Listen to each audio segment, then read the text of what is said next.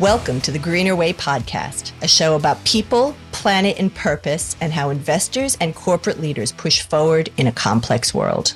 Patricia Torres, thank you so much for joining us on the Greener Way podcast. Can you introduce yourself and talk a little bit about your role with Bloomberg? Rachel, it's so good to speak to you and see you again. It's such an honor to be in your podcast. So I lead the product development team for sustainable finance solutions at Bloomberg. We are responsible for all the ESG data and analytics you see on the terminal, from company reported data, third-party partnerships like the MSCI and the Sun Analytics, and on the development of proprietary content such as Bloomberg scores, regulatory products, and climate solutions and sustainable debt. And I think one of the key achievements for us this year is that we actually won a lot of awards for our ESG products from the A team, and awards that were voted by investors. So we were super pleased with our achievements so far. Why did you come to this particular position, Patricia? And what's your personal passion when it comes to solving ESG investing problems? I don't think we need more people talking about urgency. I think we need action. Action is what drives change. And I would like to help investors face the data. We know that strong quality data can drive better decision making and can ensure that there is clarity and stronger consensus on where we are and how much still needs to be done.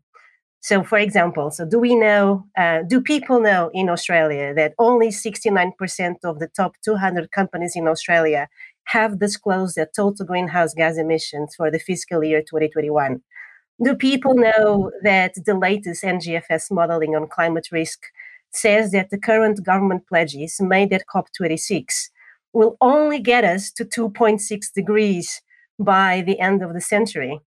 So I just want people to know the fact to help them take the best action today when investing and driving capital to certain sectors. Patricia, we've previously talked about the financial services industry and how they should focus on emissions and harnessing that related financial data to reduce climate impact. Can you explain a little bit more about that and how this works strategically? That's right. So there's a really nice article that was written by The Economist magazine with the title, ESG should be boiled down to one simple measure, emissions. So the article claims that although ESG is often well-meaning, it's deeply flawed. Investors should unbundle the E, the S, and the G, as each one measures different things. The E should not stand for environment, but for carbon emissions alone. Investors and fund managers should be able to track better the carbon footprint of their portfolios and whether they shrink over time. And lastly, that government action is needed, combined with clear and consistent disclosure to save the planet. So, but when you look at the data, what you see? So you actually look at the data, you see the data is not being disclosed. As I shared before, only 69% of the top 200 companies in Australia have disclosed their total greenhouse gas emissions. We have data that's not been verified. So only 34% of those companies in Australia actually pay for an independent verifier. We also see data with wrong units, not even with units sometimes. Data that is being disclosed with different methodologies. So, for example, Shell and BP, they have more or less the same production level, and therefore we should expect to see this more or less the same Scope 3 data. But actually, Shell's Scope 3 is almost 4 times bigger than BP's. And the last thing is that we also see data that gets restated every year. So, for example, like Aramco, when they restated their 2019 total greenhouse gas emissions in 2020, that number went up. So the thing is, after an article, so I think the problem is that if the data is not there, and if we all agree that for us to measure global warming and climate risk, we need to have strong carbon emissions data, then we actually have a problem, because it's not just that when you think about the institutions, they're asking us to assess climate risk, they're looking for the carbon footprint. They're looking for the alignment with net zero, and carbon emissions are critical for that calculation. And there was something that I also shared with you at the time, which was, I just love a quote from this hedge fund manager called Chris Hahn. And basically what he said was, we have to stop pretending and just be honest. Are emissions rising or are they falling? And the point is, they are rising, and that's the acid test. And I so much agree with him. So there's a huge push for the world to have a global standards for ESG, ISSB. We may be talking about that later. But it's really important that carbon data becomes mandatory. And we, all of us around the world, measure carbon in the same way. Because that's, as people say, if you can't measure it, you can't manage it. And that's what we need. We need to start measuring carbon so that to ensure that we're on the right track to reach 1.5 degrees by the end of the century. Tell you what, let's talk about what happened last year at COP26, including commitments like the development of the International Sustainability Standards Board, the ISSB, GFANZ as well. What's changed then, and what still needs to be done, which will lead us into talking about COP27. What were those major developments, and what's changed in the last year, Patricia? The key point for COP is that we don't have a lot of time to get it right. Mm. Just to put it in a short way, I think we're facing the same magnitude of the Industrial Revolution, but with the speed of the 19th tech boom. And this is really important for people to understand: is there's so much to do in so little time, and if we don't address this so much doing in very little time, the consequences could be really big. So what has changed since last COP26 at Glasgow? So ISSB was launched November 3rd, which was great. I think there is a need for something to become this global standard setter for sustainability disclosures for the financial markets. And the good news is that I've been in meetings recently with ISSB and regulators, and it's amazing to see that ISSB is working together very closely with other international organizations to ensure that their standards are compatible with global requirements and aim at the broader stakeholder group. So in their updates, in the October update, they mentioned that they're going to be asking companies to now disclose Scope 3 data emissions, which is great. They're also going to be applying the current version of the Greenhouse Gas Protocol corporate standards, again, which is great. They're also going to start using the words credit allowances. So I think there's this huge acceptance that standards have to work across different jurisdictions, and they have to mean the same. The definitions have to be the same across all these different standards. So when you think about, ISSB and CSRD, an European company is going to think about, okay, should I disclose my sustainability data according to ISSB or according to CSRD? And we cannot be one or the other one. If a company decides to disclose according to CSRD, so according to the Corporate Sustainability Reporting Directive, they have to automatically disclose on ISSB. So the metrics that they have in common, they have to be the same, and they have to mean the same, and they have to have the same context. So this is really important to get it right. And I think that a lot has changed since the ISSB was formed. And I know that, I'm really hopeful to see a much better clarity and guidance in the early 2023. When we go to GFANZ, so we now have more than 550 institutions, $150 trillion of assets now backing the alliance, so 20 trillion more than last year. They developed a set of voluntary recommendations and frameworks to reach net zero. Yesterday, they have released its recommended pan-sector framework for financial institutions' net zero transition planning and guidance on measuring portfolio alignment. And they've made very clear recommendations that we are not there today, and the G20 governments have to close the gap between their climate commitments and policies, because, as I said before, we're still far away from 1.5 degrees. And one more thing, actually, that happened since then, since COP26, was the launch of the One Planet Data Hub. So between Presidents Emmanuel Macron and Mike Bloomberg. So it's anticipated that this pilot for this utility will support financial data providers, will support unprecedented transparency on the net zero transition data, with the support from financial data providers, governments, international organizations. But of course, also in the last year, we now have a conflict between Russia and Ukraine that has triggered an energy crisis, inflation, social unrest. We have also seen greater costs from physical risk hazards, wildfires, floods, heat waves, just to name a few. We saw, for example, the French nuclear plant that could not operate because they could not reduce the heat or use water to actually reduce the heat of their nuclear reactors. We saw China, we saw Pakistan flooded, 1/3 of the country flooded. So I think people are getting much more conscious about climate risk is real. We really need to tackle it. We don't have that much time left, and it cannot be considered I'm doing A or B. It has to be I have a very strong macroeconomic environment that we need to know how to deal with it, and we still need to tackle climate change. And some people actually see that, this current energy crisis is a great momentum to propel investments in renewable energy.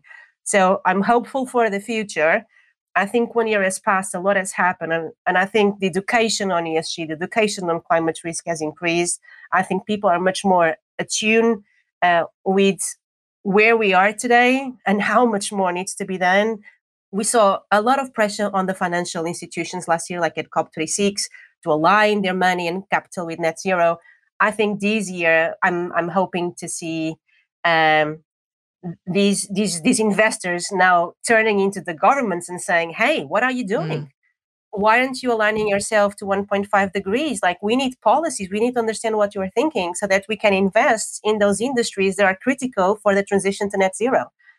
Let's see. A lot on the agenda. Look, I think everything you just talked about before, the geopolitical crisis with the Russian invasion, the impacts of drought, flooding in Pakistan, unexpected monsoons in the Philippines.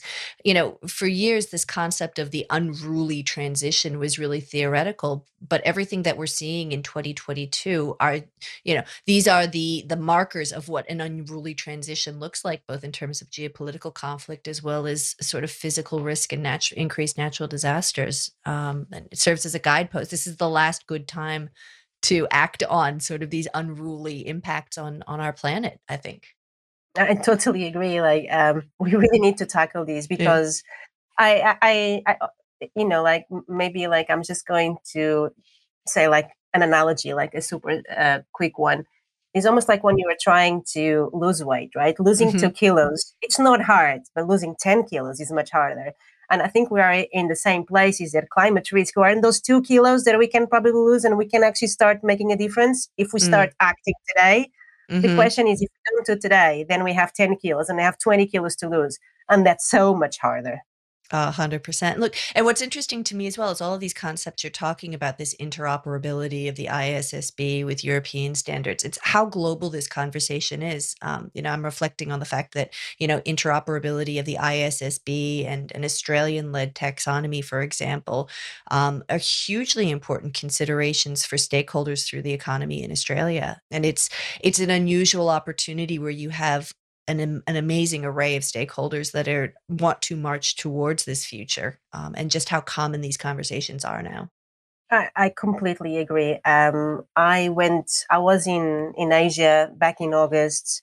I went to Australia. I went to Singapore. Then I came back 2 weeks ago. I was in Japan, and honestly, it's just I'm extremely surprised in a positive way of how much cooperation I get, and I sense when I'm speaking to all these decision makers, they really want to make it right. They really recognize the urgency of saying, this is not a local issue. This is a global issue where we need to come together globally to ensure that there is acceptance between disclosures of country A with country B.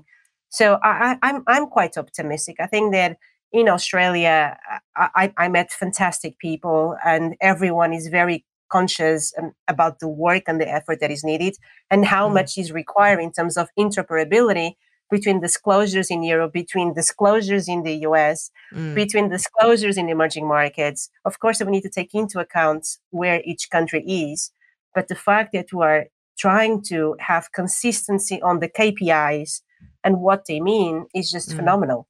So I'm quite optimistic because I truly feel that there is this urgency and this consciousness of we have to get it right. There's not much time left. 100%. So what's interesting as well is obviously COP27. This was supposed to be an in-between COP, in inverted commas, but this has turned into a COP where there's a lot on the table and a lot necessary from an implementation perspective from governments. So from your perspective, Patricia, what would be successful outcomes at COP27, and what are the financial industry's expectations of what success would entail? Such an important question. This COP is about emerging markets. It's not about just Africa. It's not just about Egypt. It's about emerging markets. So last COP in Glasgow, it was critical for people. So it marked that 5-year mark, which is a very important mark where we're asking governments to come in, make more ambitious pledges.